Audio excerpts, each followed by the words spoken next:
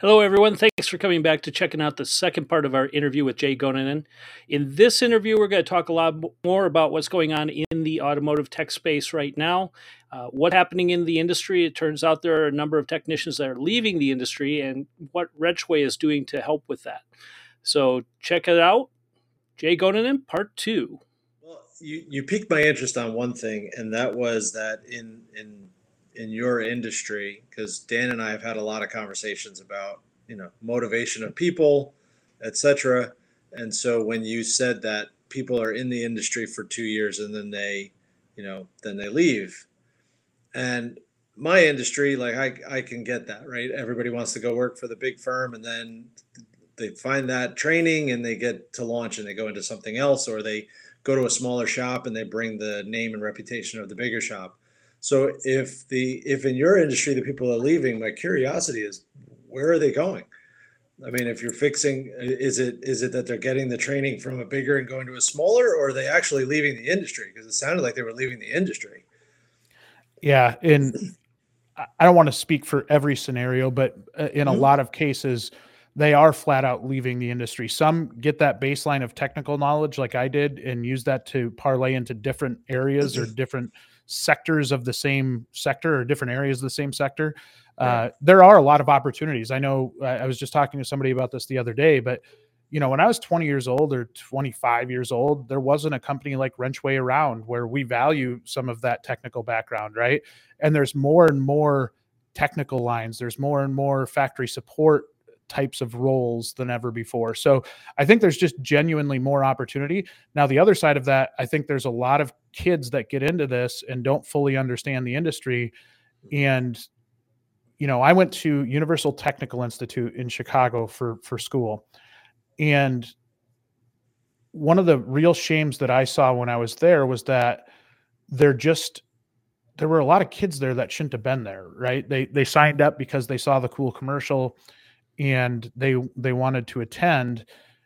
Yet when in reality they shouldn't have been there. And I think a lot of times the reason they get there is because they see what is perceived as the really sexy parts of the industry, which is working on cool cars and learning how to do cool things. But it's hard. It's really, really a hard job. And when that cool factor wears off and you're left with what your actual job is, I think a lot of people maybe start to understand at a little greater level that that's not for them. And that's where, with our work with schools, I've been a huge proponent of job shadows and apprenticeship type programs, because that kid can get exposure before they go spend tens of thousands of dollars in college and another 10 grand right off the bat in tools to understand that they don't like it can put them in a really bad spot. And so I've had a lot of conversations with shops over the years where I tell them that if you get a job shadow in and they find out that that's not the career for them, or even an apprentice that comes in and works in the shop, you're doing that kid a gigantic favor, because you're going to save them a lot of money, a lot of heartache, and a lot of pain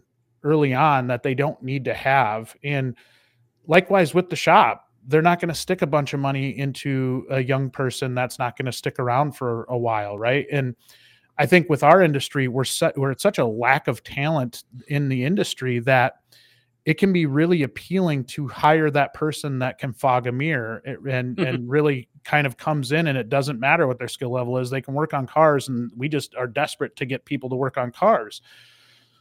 So they do that out of desperation and out of more of a reactive approach rather than proactive. Well, where you can really solve a lot of problems is if you get serious with young people and you're not just hiring that apprentice on just because they happen to show some interest in the industry. You actually have a pipeline of young people that go through a job shadow program and understand what it's like to work there. You get a look at what that kid has to offer.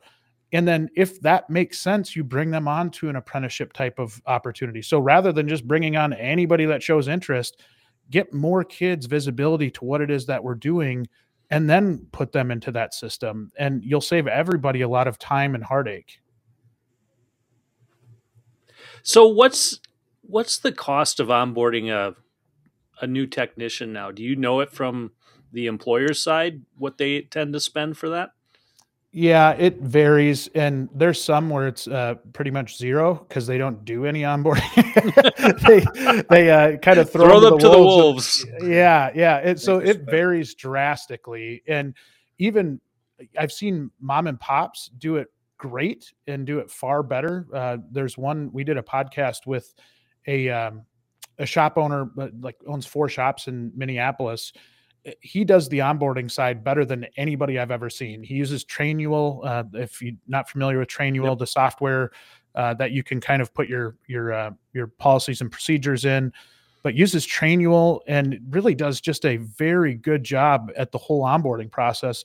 And on the opposite side of that, I've seen gigantic companies that absolutely suck at it, right? That just aren't good at onboarding at all. So I think it really depends on the size of the shop or dealership, the maybe the focus that they put on it. I think it's really easy to shove it off on an HR person in a bigger company and then, hope that they're doing it the right way. But a lot of times, and I've gone through this experience myself, you spend time with the HR person, they do your first day paperwork that you need to get paid and get insurance and all of that stuff. And then they kind of throw you to the wolves, and then you just kind of, are just out in the shop wandering around. You're not even sure where where anybody is supposed to go or who you're supposed to talk to. And that is also one of the things, like oftentimes in a shop, Mondays are the most chaotic day. And a lot of shops will start their people on a Monday, and it ends up with, the first 2 or 3 hours of just sheer awkwardness. So it's really trying to really think through your process, and something as small as when they are actually starting can make a huge impact on that new employee's satisfaction on coming to work for you. Yeah, definitely agree to that. How has the industry changed over the years? I mean, I think most of us, we have an image in our head of what a garage or what a dealership is like, and as greasy, as messy, as oily. You're covered in grease up to your elbows. And while some of that's true, I think a lot of it's changed over the years, hasn't it? I think it's changed as much as when Henry Ford started kind of getting things rolling off an assembly line, right? It is far different than what we grew up with. And I grew up in a very, greasy type of shop. I know Dad always he took a lot of pride in keeping a clean shop, still does, but it was just a dirtier job back then. Now, there's still times where you're going to have oil and grease and the dirty parts of the job, but so much of the technology has taken over and will continue to take over, and to the point to where there's a shop in Madison called Precision Diagnostics. All they do is diagnostic work, and it looks like a laboratory in their shop. It is spotless. There's no dust, there's no oil, there's no anything. In fact, part of their policy is they don't touch anything with oil. So they're a good client of ours at WrenchWay, but I think it's evolved so much, and to the typical consumer, they really don't have an understanding of how complex these vehicles are now. And I think a lot of that, I fault our industry at not telling the story of that. And I push a lot of shops to say you should be talking to people, because the price to get your vehicle fixed is starting to go up exponentially. And it's because you have to pay these qualified people. They're not working for $10 an hour anymore, right? They're very, very well paid professionals now.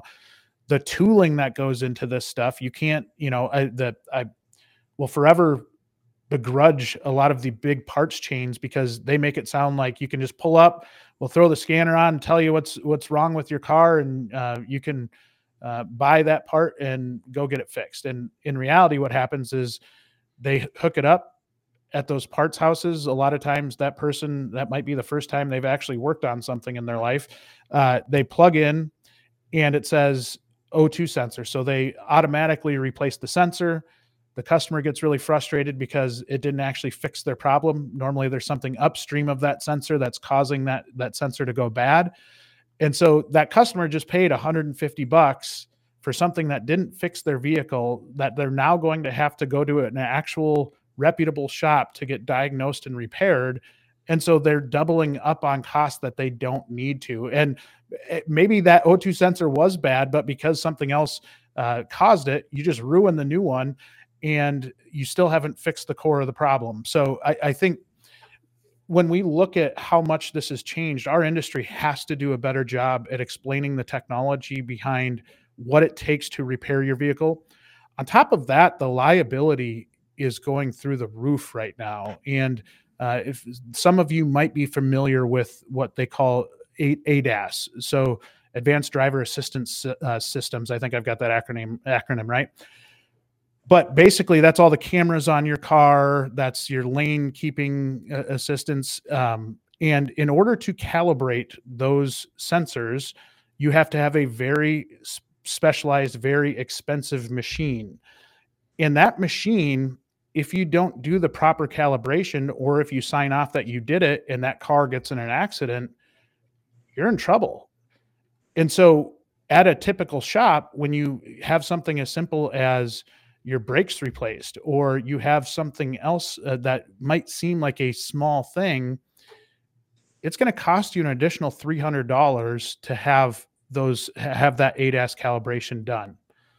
So the cost of repair is going to substantially go up as we move forward, and it's going to take a different professional level of service shop to be able to maintain the standards that are needed to even touch a car. And we're just at the start of the change. I mean, it's going to be a pretty crazy change over the next decade or so. All right, thanks for checking out part 2. Be sure to watch part 3 coming up in the very near future. Check it out.